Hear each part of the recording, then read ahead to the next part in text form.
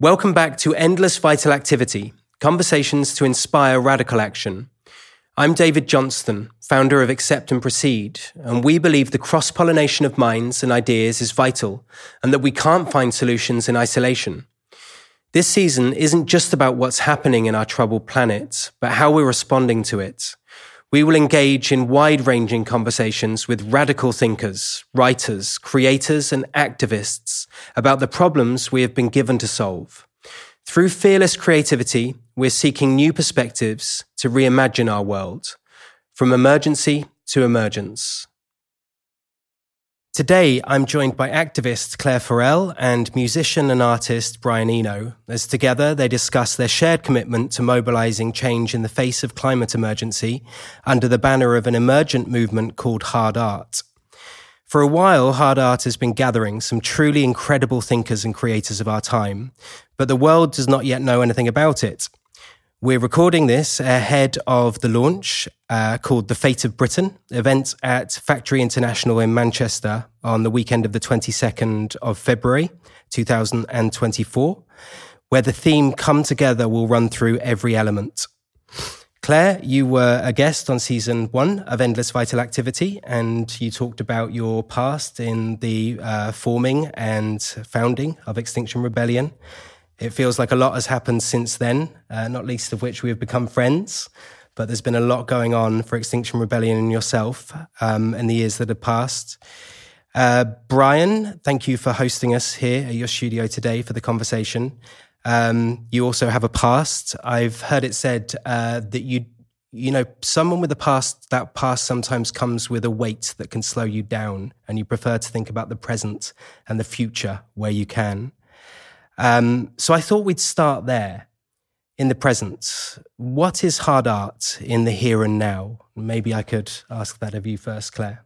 Hard Art is a collection of people who have come together with hopefully enough open-mindedness not to restrict themselves with too tight a brief, to allow something to emerge that we can't write on a paper before we started, but also certainly to support some critical things. And in the context of evolving climate damage and breakdown, the deterioration of our democracy, and what we said at the beginning was that we wanted to create a collective of people who could help to defibrillate people's imaginations, to be able to support the psychic preparation of the general public to live in a very different type of society, because the one that we're in is self-terminating and it's not working for that many people in many, many ways. So we want to build a new world. And Brian, for you, what is Hard Art right now? Well, I'll pick up from what Clare said last about building a new world. I think what art does, it builds new worlds. That's what the experience of art is, to engage with some kind of a world that's being presented, either in the form of a novel or a film or a painting or a fashion statement. Those are all ways of experimenting with new feelings about things, or seeing what your feelings are about things. And I think what all of us involved in hard art have realised is that, A, culture is important, art is important. It's not just the gravy that you put on after the serious things have been done, which is the way most governments think about art, but also that we really need to start addressing things on the level of feeling. What we've done in the climate change movement is we've drowned people in statistics and facts and scare stories, and there are lots of them, but we haven't really engaged properly with people's feelings about what kind of world they would rather be in, how they think things could be or ought to be. And we haven't given them the chance to experience those feelings and to see what they might be like. So I think we all agree that what we want to do is to make art an active part of how people's thinking is shaped. So I think the commitment is to try to use culture in favour of the endless barrage of facts and figures that we tend to get about this subject. What we want to say to people is, what do you feel? What would you prefer to be feeling? What don't you want to feel? And here's how to think about that. I often wonder how on earth art seems to have evolved into something that is either entertainment or a nice to have rather than a way of making decisions. You know, on a societal level, it could have evolved very differently, that art actually played a meaningful role in the way that we run our countries or the way that we make decisions as society. And I suppose I'm interested in where in the past you've maybe experienced art with teeth that has changed societies, or maybe not experienced, but in your research and the thesis around what hard art could actually do, where you've seen it have traction previously. In my background, I've definitely worked with the theories of the situationists a lot, and you can see that evident in the work of the early part of Extinction Rebellion, parking a boat in the middle of Oxford Circus, bringing people around it, using that as a vehicle for not only the communication of something that appears absurd, but speaks of something frightening, actually, and the truth. It also performed a sort of practical function of giving people something to latch onto. Literally, they were the barnacles, the people who chained themselves to the bottom of it to keep it in place. And before that, I was part of a group called the Space Hijackers, and we did a lot of work in finding often quite absurd, funny ways to occupy public space with a view to give people a different experience of that place. And in doing so, encourage them to think, actually, what the fuck are we doing here? And, you know, and I always feel like the intersection for me between what we've been talking about in the hard art room, participation design, experience design, messaging design, and more widely about like what kind of artwork do we want to make, or what kind of artwork can people collectively pull together to make, is, you know, there's an awful lot in that space for me that is really underexplored when you think about the word art, and you think, well, freeze art forever, or some kind of cynical, you know, industrialized, corporatized industry where everyone's on the make and it's all about status and all of that kind of stuff. So, yeah, I think of, certainly I think of the situationist movement. And I would say one very good instance of when art worked, which is actually the name of a very, very good book about this subject, is during the Depression, when the American government decided that partly to just create employment for people, we should get these artists to work. So they commissioned great photographers, great painters, sculptors, and so on, and said, start making art about where we are now, what's going on now. And suddenly America discovered this huge underbelly of popular art that nobody had taken seriously at all, like Appalachian folk music and cowboy music and all these sorts of things that suddenly, via collectors like John Lomax and Adam Lomax, flooded it was the first time really that any modern society, enlightenment-based society, had taken popular art seriously. And what it revealed was that there was a huge creative underlay to the whole of the society. Creativity didn't just happen at the top, which had been the assumption until then. You know, all that other stuff was considered as kind of crude, primitive music or painting or whatever it was. So, and that was actually a government-sponsored program, and I certainly wish we ever saw governments that had the vision to do that now. I suppose a good place to start is by defining maybe what art is. And I know this is something that you've kind of wrestled with over the years maybe, and have got some kind of descriptions for potentially. So it might be good to explore first what art is, but then what might make a piece of hard art. These are not easy questions, you realise. And you've asked two. Well, I think there are actually quite a few answers to the first question, what actually is art? But I'm going to try to keep the answer as short as possible. First of all, I think anything useless that people make is probably art. Anything useless that they make because they like it, let's say, is probably art. So, you have to wear clothes, but you don't have to do elaborate crochet. The elaborate crochet is an extra. The clothes you need because it's cold. The elaborate crochet doesn't have to be there. So this is something that somebody has done for some other reason than functional reasons. You have to make food, but you don't have to have wonderful elaborate cuisines like, gold leaf on curries and so on, or extraordinary birthday cakes or something like that. So there's a level of things we have to do to eat, to have sex, to communicate with each other. And then there's a level of other things that we do on top of those that we really don't have to do, and they're stylistic. And the main pleasure of them is stylistic pleasure. Oh, doesn't that look great? Doesn't Clare look great today? Because she decided to make an effort rather than to just put on a sack or something like that, or wrap a towel around her. So the question is, why do we bother to do all of that extra?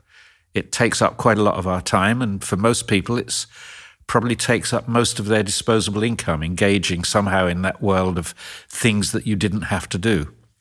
And I think it's because we have this insatiable and totally useful appetite for wanting to experience different feelings. So that's based on the idea that most of our important decisions are not made on the basis of spreadsheets.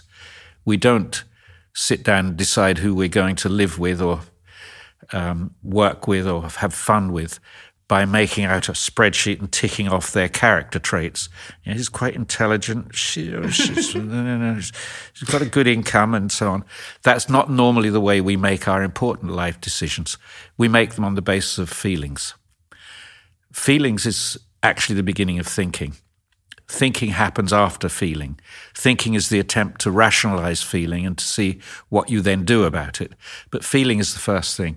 So we ought to get good at feeling, and we ought to be able to sort out our feelings and to have a lot of practice in evaluating them. I think that's what you use art for, to do that. I could go on about this for the rest of the time you've got, but I won't. Let's say art is the way we deal with the world of feelings and revel in it and enjoy it. The second question is, you said, was how would we recognize a piece of hard art? Well, I think you recognize it by its ability to get people to direct their attention somewhere. One of the things that art does, it says, look at this, take this thing seriously. Some classic examples are Andy Warhol looking at a soup can and saying, hey, that's beautiful too. Nobody had thought that before. Perhaps somebody had, but nobody had made a living out of thinking it. So I think what art is often doing is saying, shift your attention, take it somewhere else, take something else seriously. And that's what we would like to do. We'd like to say, take, for instance, the issue of governance seriously. Don't just accept it as a given that this is how it works. We go every 4 years and tick a box and then go back to watching television for the rest of the 4 years. Take the thing seriously. What do we want it to be? What do we want it to do? So I think one of the things we're doing is we're attention directing. That's what XR was doing. It was saying, hey, look at us. You think we're mad, but actually think about what we're doing and take it seriously.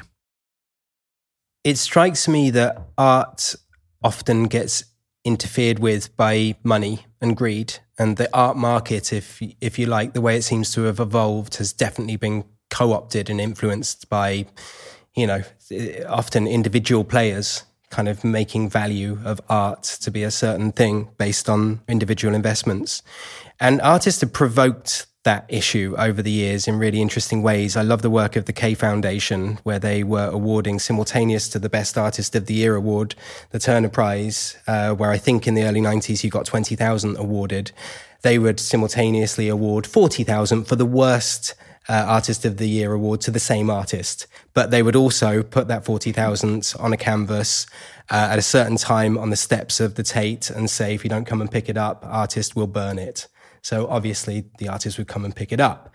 And they were very provocative, and it's very interesting. I don't think they even fully have explained or maybe understand what they were doing, but these were acts against capitalism. And I think it's interesting, this knotty problem between greed, money, art. And actually a friend of ours, poet Thomas Sharp, goes so far as to say anything that you can make money off is not art, because it's sullied from the moment. So the relationship between hard art and money, is this something that you're wrestling with in any way?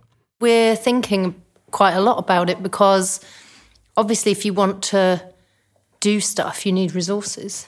And sometimes you need money to make a project happen. And, you know, my work before the movement with a friend who I started a project with called Body Politic, Miles, we did workshops, which he was really nervous at the time. I said, we've got to make things that aren't for sale, and it has to be not allowed to be for sale, actually, which is quite an interesting question, because the only way you could make it not allowed to be sold is that you've got a contract, and then you have to have money to enforce the contract, and you end up in the legal system. So it's actually very, very difficult to escape.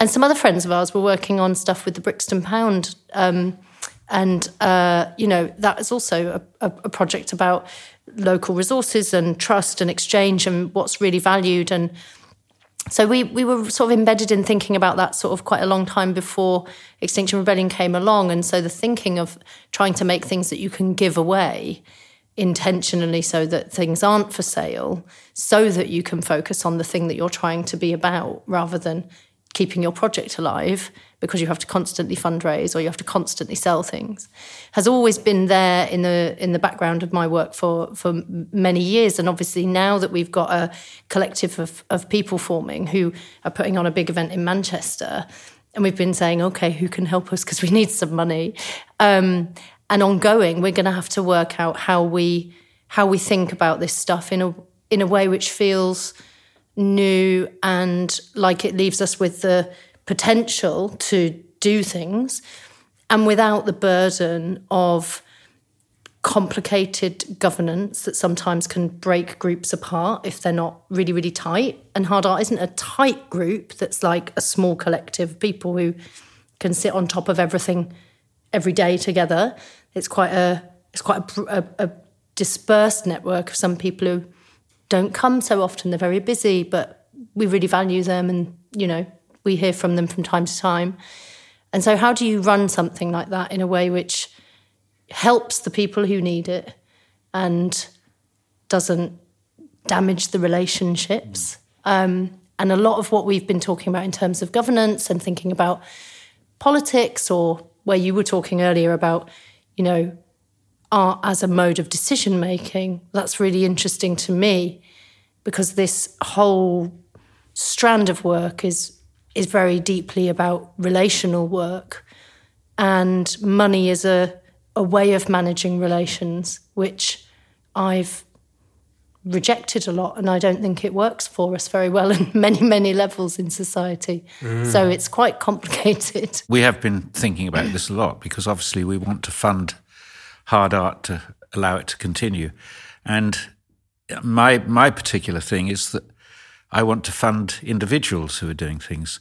So individuals have difficulty collecting money because it's hard for them to go to grant foundations if they aren't incorporated into sort of groups with a mission and some sort of program that you can evaluate. But you know, everybody knows that there are certain people who make things happen, who do good things, and you want to keep them going. You know, you don't want them to have to get a cleaning job in an office block or something, or whatever else would take up all their valuable time.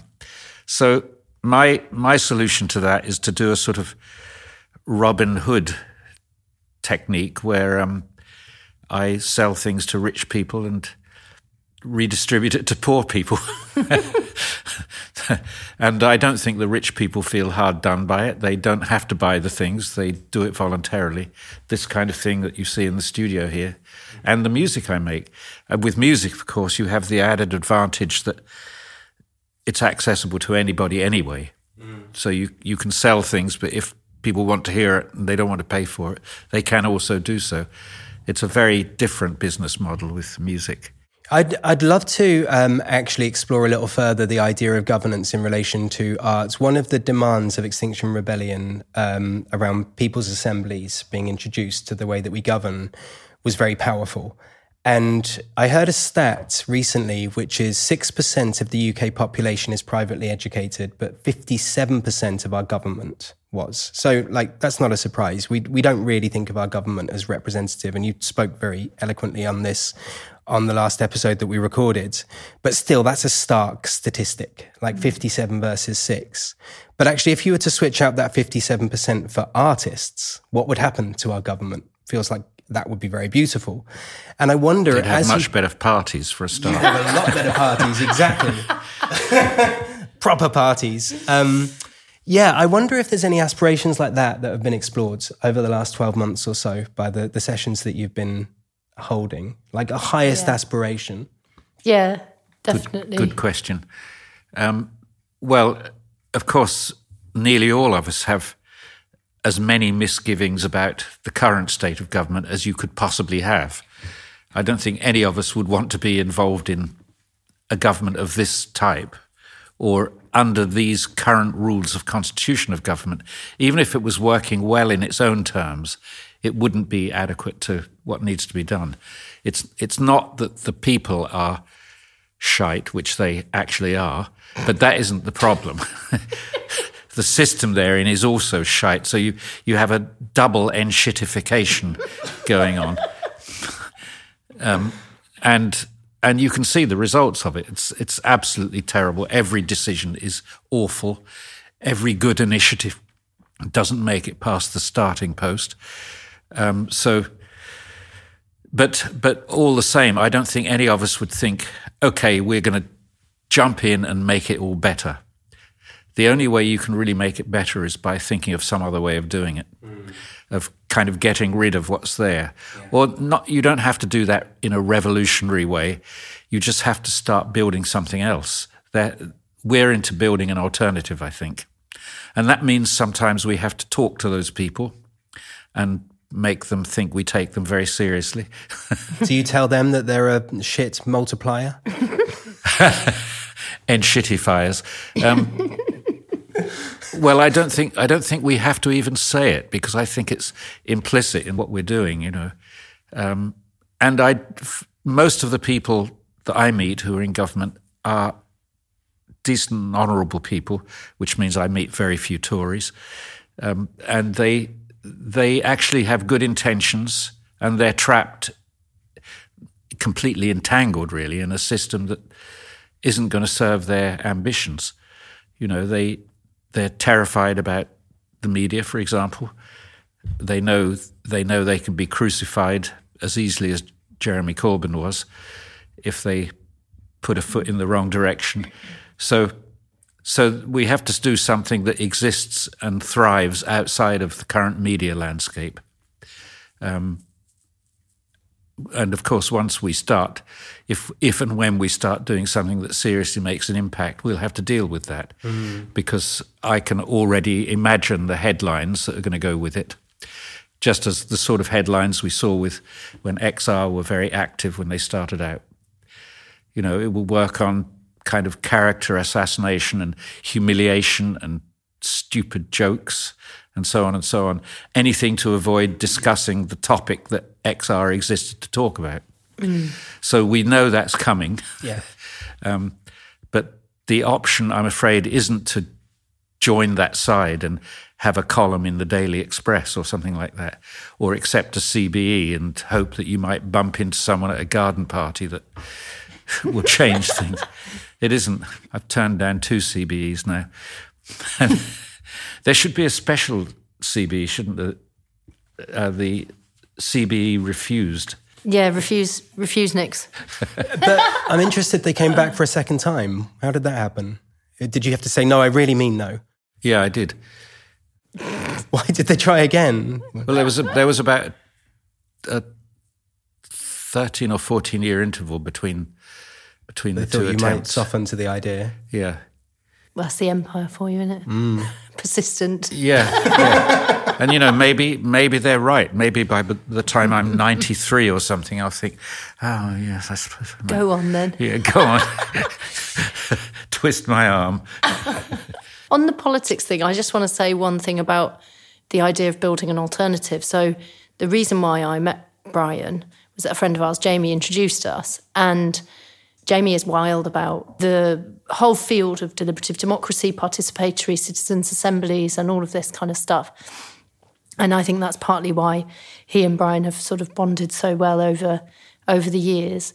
But in a way, I think what's interesting to me about thinking about having set up Hard Art and thinking about trying to set up alternative stuff is that it feels like when I'm trying to do shorthand in a conversation, I say, it's like when we were in the XR time, starting the movement, we were saying, ask the people in power to give you space, to give you access, give people a space to come together and have assemblies and get access.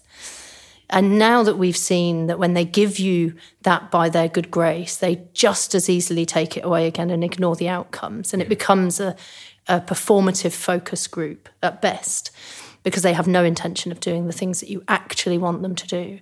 Then now we're in the business of the alternative. And that means that it's a Buckminster Fuller approach.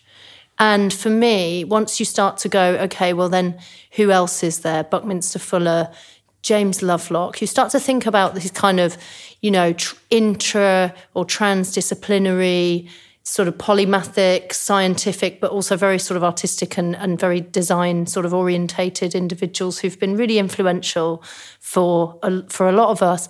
That actually, having people who come to Hard Art like economists and wanting to make sure from the outset that we invited people from faith communities, that we're reconnecting with wisdom traditions and faith groups, and our friend Liz from the Unitarian Church, and inviting people in that are more broad than just art. So we wanted it to feel cultural in the broadest sense. And if you include a bunch of people with different disciplines, including a few academics, and I would like there to be some more scientists maybe along the line. But when you include those different disciplines and then you think, would this be a viable way to construct ideas for new governance, or even invite people to take part in building those new these new models of governance? Well, then I think you have something actually very rich, which is much more substantial and probably less frightening to the average person than just saying we think artists would make a better government. I mean, I think they would, but there's also a breadth and a depth to it. And once you recognise the creativity that's inherent in scientists, which is there, and you compare that to the people who are trying to do good economics work, and you compare that to the people who are making good, brilliant records or brilliant clothes, well, then I think you're getting somewhere in terms of the level of creativity that we need to have to get us out of the old and into something that might work in the 21st century better than the sort of thing that we're dragging around with us like a thing attached to our ankles. Yeah. And also it's worth noting that this is already happening. Yeah. So that there are lots and lots of other people besides us thinking about this and experimenting with it. There are all sorts of cooperative communities and deliberative democracy organizations, and there are citizens' assemblies here and there. There's a lot going on, and it's a mess. Everybody's doing it, and they're all doing it slightly differently, but themes are starting to emerge. Something is starting to happen, I think. And actually much more is happening than we would ever know from reading the newspapers. Yes. They don't cover it. It's not a story. It's not dramatic in the sense that newspapers want. Basically, we mostly read the bad news. And in climate change, there's a lot of it. But there's quite a lot of good news as well. Consciousness is growing because of climate change and the realization that government isn't going to fix it. That's really where the consciousness growth comes from. They're not going to fix it. It's going to be us. and we have to twist their arms. We're looking forward to that part. Yes, so am I. I think there is something happening. You can feel it. And actually, if I think about, this word hardest, hard art is a brilliant name, by the way. And the hardest, I've heard that thrown around and seen it on the Basecamp thrown around. And what makes a hardest, I was thinking about, when I was younger, I used to love rock stars. And over the last year, I've had experiences where I went to a farmers foundation in Byron Bay, I was stood with, 800 big Australian farmers who were so full of light about the future potential of regenerative agriculture and syntropic ways of being able to create. And that was the best gig. The keynote by Dr. Zach Bush was the best gig I've ever been to, genuinely. And I also went to a festival in Sintra in Portugal last year called the House of Beautiful Business that was, for me, as good an experience as Glastonbury in 1993. And these things are emerging, the farmers are the rock stars, and actually the economists that you're inviting and the philosophers. A hardist isn't an artist necessarily. I can understand that what you're bringing about is maybe a worldview and a philosophy that can inform and permeate so many different disciplines. Yes, and of course what happens is that it's funnily enough, those kind of people are being absorbed into industry much more than into government. Industries realize that if you want to get the smart people, you get their views along with them. And they share similar views about the future. They're not going to, the dull people are the people who are going to go into the oil industry, the thickos, the ones who care about making a lot of money and doing what their dad did. But the bright people aren't going there. I was talking not long ago to a Finnish billionaire, and he said, well, every industry now has to have a proper kind of program about how it's going to talk about climate change, because otherwise you just don't get the best graduates. They won't work in your company. They want to work somewhere that they're proud of being. So that's a kind of deep social change going on there. And it means the brains are going into different places. Mm-hmm. And it matters where the brains go. It certainly does. So you've been meeting as a group for a little over a year in this studio. And when I attended one of the sessions, I was really intrigued by some of the chaos factor that was introduced, through either picking a card and then clustering people that way, and then maybe putting up some questions that the group would ask. So at the start of this conversation, I asked you if you had any questions of hard art, and I'm feeling compelled maybe to ask us to look at one of those questions. And I'm quite intrigued by yours, Claire. So my question for hard art, this came up we had a big circle where we all sat around at the end of last year and said, how's it been, and what have we done, and what are we doing, and are we all right, and what do you think, and, And my question was, one of the things that came up for me that felt important when I first talked about the word hard art with Charlie years ago was, how is it going to be dangerous? Yeah. It's got to be a threat. If it isn't a threat, then it isn't working, actually. And who does it threaten? Well, I hope we know who that will be. But exactly how it's dangerous, well, for instance, yesterday I was talking to a woman who has just formed a kind of website which is about the history of fossil fuel propaganda. Mm. She starts in 1914 with the attempts to make oil an acceptable product. And then it goes through the whole history of how that's been done, how children's exercise books, school books have been written by the oil industry, basically, to position that as the central American industry. So that's dangerous. For the oil industry, that consciousness, that realization that we've been sold a story that was an invented story, that's dangerous material, I think. And of course, there's other kinds of dangers as well, and some of them are serious in that they will affect us too. It's not a case of one group being winners and the other group being losers. If we don't grapple with this quite soon, there will be mass job losses and there will be unemployment, etc., because we're not acknowledging that a big change is going to come. There's going to be all sorts of chaos and we have to learn to deal with it. We have to start with dealing with it now.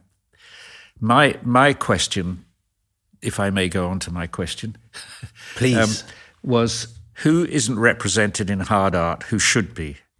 Since we normally do these meetings in my studio and I invite some of the people who come in, I'm always thinking, what kind of mind isn't represented here?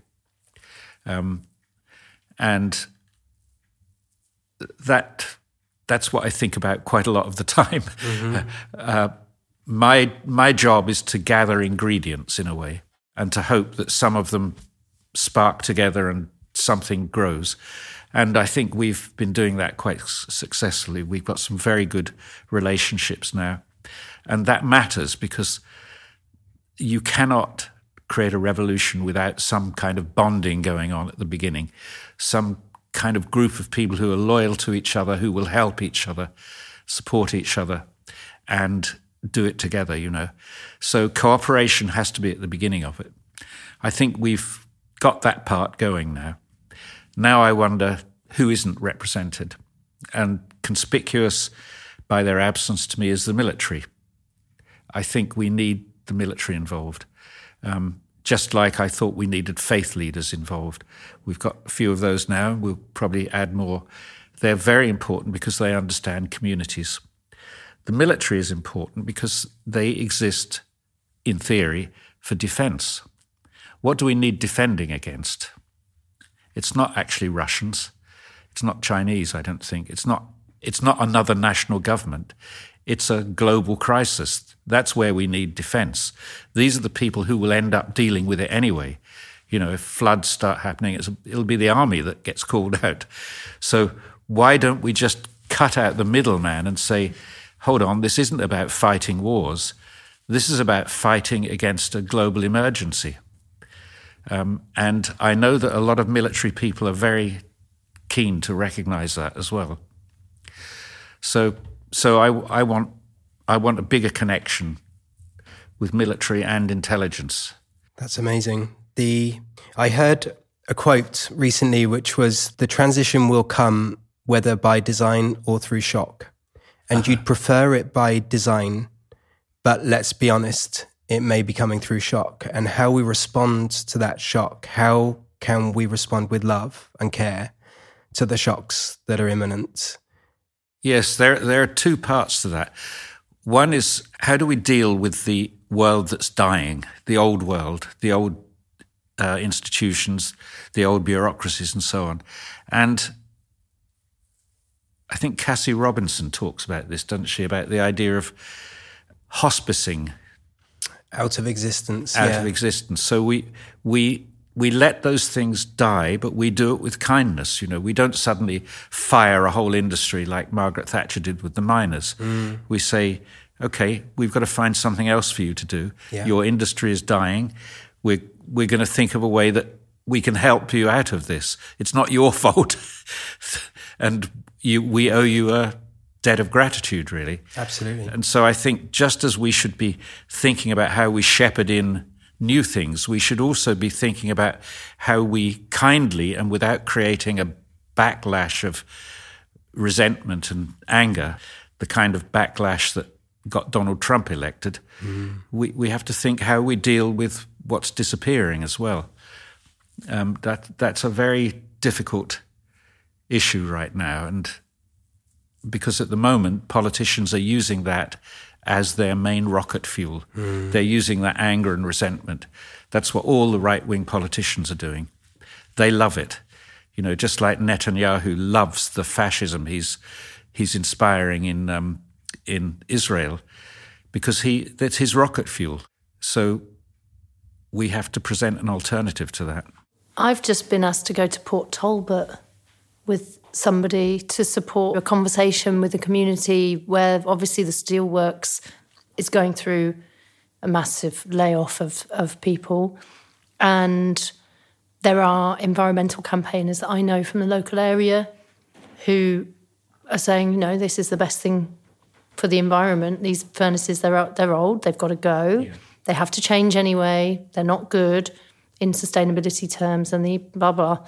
But obviously the way that it's happened and the way that it's happening is not what lots of people wanted. So there's a big fight between the trade unions, the national politicians, the geopolitics and the international sort of corporatism and the fight for the steel industry and the narrative that says we've got to keep some steel alive in this country and we want to do it like this or like that, and where's the money going to come from and who's going to support it. And then, of course, the older question that would have been, I think, this is a problem, so let's talk about nationalising something so the state can support it. But obviously there's such a bunch of fucking chances. Like, nobody wants to, there's a spirit from recent strikes of like, we'd love to see a nationalised post service in this country, I think. People love the NHS. But do you want to give them another industry to manage? No. Why? Because they're fuckers. So, you're caught in this place where people are talking about the idea of a just transition, and then they're faced with the reality of basic, just top-down corporate decision-making and top-down Westminster decision-making and a bottomed-out local government that's got no resources and can't afford to do hardly anything. So the people in that town are rightly freaking out about the impacts that's going to cause them. And I'm hoping that by going there to support some of these people to have these conversations about like what can be done, what should be done, what the community might do to pull together and to collectively learn about each other's sides of the argument. Like, how can people sit there and say, well, actually, you might work in the plant and you're very passionate about that issue and your jobs and everything else, but the way you talk about the climate is as if you don't understand. So let me explain to you what I know about the context that we are actually in, because lots of people just still don't realise, how urgent things are and how things are breaking down and all of that. So there is something before us, which I think is, what I say to students in art schools and stuff, when it feels like I'm going around a lot of the time saying things that are very bleak, actually, what's good about this situation for creative people in particular is that when I left university, I thought a lot of shit needed to change. And I went and tried to do that, and it made almost no difference. And I was very, very distressed by how long I spent trying to do it and making so little impact, which is why I ended up starting Extinction Rebellion and breaking windows and doing all this kind of radical stuff. But actually now, if you look at the situation that we're in, there's a crunch point of like, shit's going to change, like you say, whether you like it or not. And so the opportunity to do things differently is there if we can organise ourselves well enough, and if people can just excite people with the idea of making things different. And the more people it appears obvious to that they're in a state of social and environmental decline, the easier the sell is going to be to say, let's all get together and do something really fucking exciting and new, because why wouldn't you? It's like the end of the world as we know it. Yeah, almost a perfect segue to my question, which is very relevant to the two strands of the conversation, which is, what is creativity as an act of survival? And this was actually born out of a conversation with a friend of mine called Jo recently, where she's Colombian and she was actually at home over Christmas, and she was talking about the government has never invested in recycling in Colombia. So you've had people that recognize the value of the material that are just basically going through people's rubbish and, kind of salvaging it. And they were just seen as critters, like lowest levels of society. But more recently, as Colombia has realized that recycling is a necessary thing and the government didn't do anything, they recognized that this infrastructure has just emerged by these people that are doing it. So they're respected now. She was saying her family were preparing all of their recycling materials. Oh, they're coming. And these people aren't critters anymore. They're respected members of society that are thanked for creating this infrastructure. And it was interesting to me. She said, that's very Colombian. It's kind of like the hustle that you have to have in order to survive is very creative. I'd always have been of the opinion that actually creativity, you could be tactical in survival mode, but not necessarily creative in the way that I think of art, great art. But actually that reframed maybe to me the idea of creativity as an act of survival. Well, I think one of the things that keeps happening is that new forms of culture emerge, and they're very quickly appropriated by the people who want to make money out of them or gather status by them. And they become the orthodoxy and sort of become exclusive. You know, there are rules for who can belong to that. And very quickly, new people start doing things. So there's that constant process of it being undermined by new people wanting to be heard. And I don't mind that orthodoxies form. You know, Richard Feynman said, physics proceeds one funeral at a time. And I think that's really how things change. The old people just die. And the new people then have their ideas exposed. So, of course, we want it to be a little bit faster than just relying on funerals. Yeah. Unless we're also going to kill a lot of people on the way. But I think there is a sort of natural organic process where stuff keeps coming up from what is called the bottom. You know, the history of pop music is that, really. If you think about it, pop music is outsider art. You know, there was the Academy with all its sort of, the conservatory, I should say, with all its theories about what constituted decent and respectable music. And then suddenly there were all these outsider artists. In the art world, you would call them outsider artists because they didn't go to art college. Well, none of us went to music college, or very few of us. And I think we have to always be looking at who are the outsiders, who are the creative outsiders, because they are for sure the source of the future. The Academy has a job to do. Good, it does it, and it basically digests stuff and puts it into the past. That's what the Academy does. It makes little bundles of poop, cultural poop that go off into the past, and they act as compost. Really, new culture can grow out of that. But let's mistake them for the cutting edge. The academies aren't the cutting edge; it's the outsiders always, like Clare here, outsider artist. Yeah. Do you have a final point about survival? I do. A while ago, I tried to write a piece, which I don't think I ever put anywhere, maybe I should, about assemblies and deliberative democracy and participation and all that kind of good stuff, but from a sort of spiritual, philosophical position. And whilst I was working on it, I came to this line that said, actually, because of the world we've created, it's going to be very destabilised, we're going to have a lot of problems, it's going to be harder to survive. Empathy is going to become a survival skill. And I think that's one of the reasons why people are so interested in critical kind of discourse design. And that's part of what I've become fascinated with at the sort of, you know, later stages of the environment work, and also thinking about this in terms of deliberative democracy. It's how do you design ways that people can have conversations and engage with each other, which maximises the possibility of them finding good resolution that they can all live with. Empathy is in the room, compassion is in the room, where people are reconnected to their sense of their own humanity. And I think, you know, that relates very neatly to what Brian's been saying about art being a way of becoming a feeling monger and someone who's helping you to try out different feelings in a safe space, in a place where it's not got real consequences. You're in a gallery, you're listening to your headphones or whatever it is. So for me, there is something critical about the idea of these things as survival skills. Yeah. The most important thing about art is that you can switch it off. And so you endure it by choice. And therefore you can let the feelings get as intense as they want to be, because you can just shut the door or shut the book or leave the cinema or whatever you want.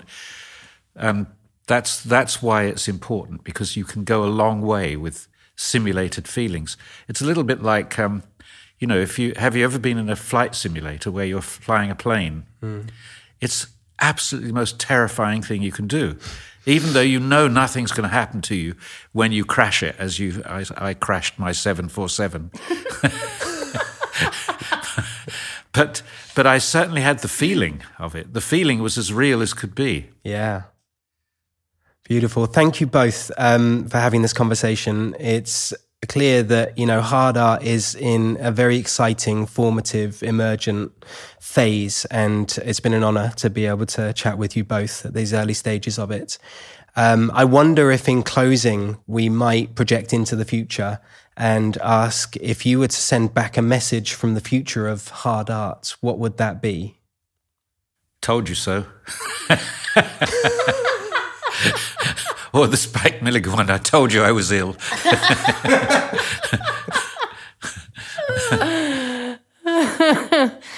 I suppose definitely try as hard as you can to do it now. Yeah. Get involved. I mean, what's incredible to me is that I used to think, until about last year, I thought, it's amazing there's such a growth of intelligence in the world. You know, if you think of how much more connected all our brains are to each other, how knowledge is kind of increasing exponentially. And I thought, it's got to make for a better world. And then I thought suddenly one day, but distraction is increasing even faster. Yeah. That really is a big problem to me. There's so much else to distract you from actually sitting down and thinking, who am I? Where am I? What do I want? What can I do? Those questions, which are really important questions, just get lost in the blitz of Netflix and all the other things that we do. Absolutely. So don't get distracted is my message. We are overstimulated, experiencing thousands of times more stimulation than our predecessors ever did. So if anyone listening to this would like to now go away and throw away their phone or turn off their device, or at least have a dopamine detox this weekend, go and do it. But thank you both so much. It's been a great pleasure to have this conversation. Thanks. Thank you very much indeed. I hope that you enjoyed that conversation as much as I did. This is Endless Vital Activity, conversations to inspire radical action.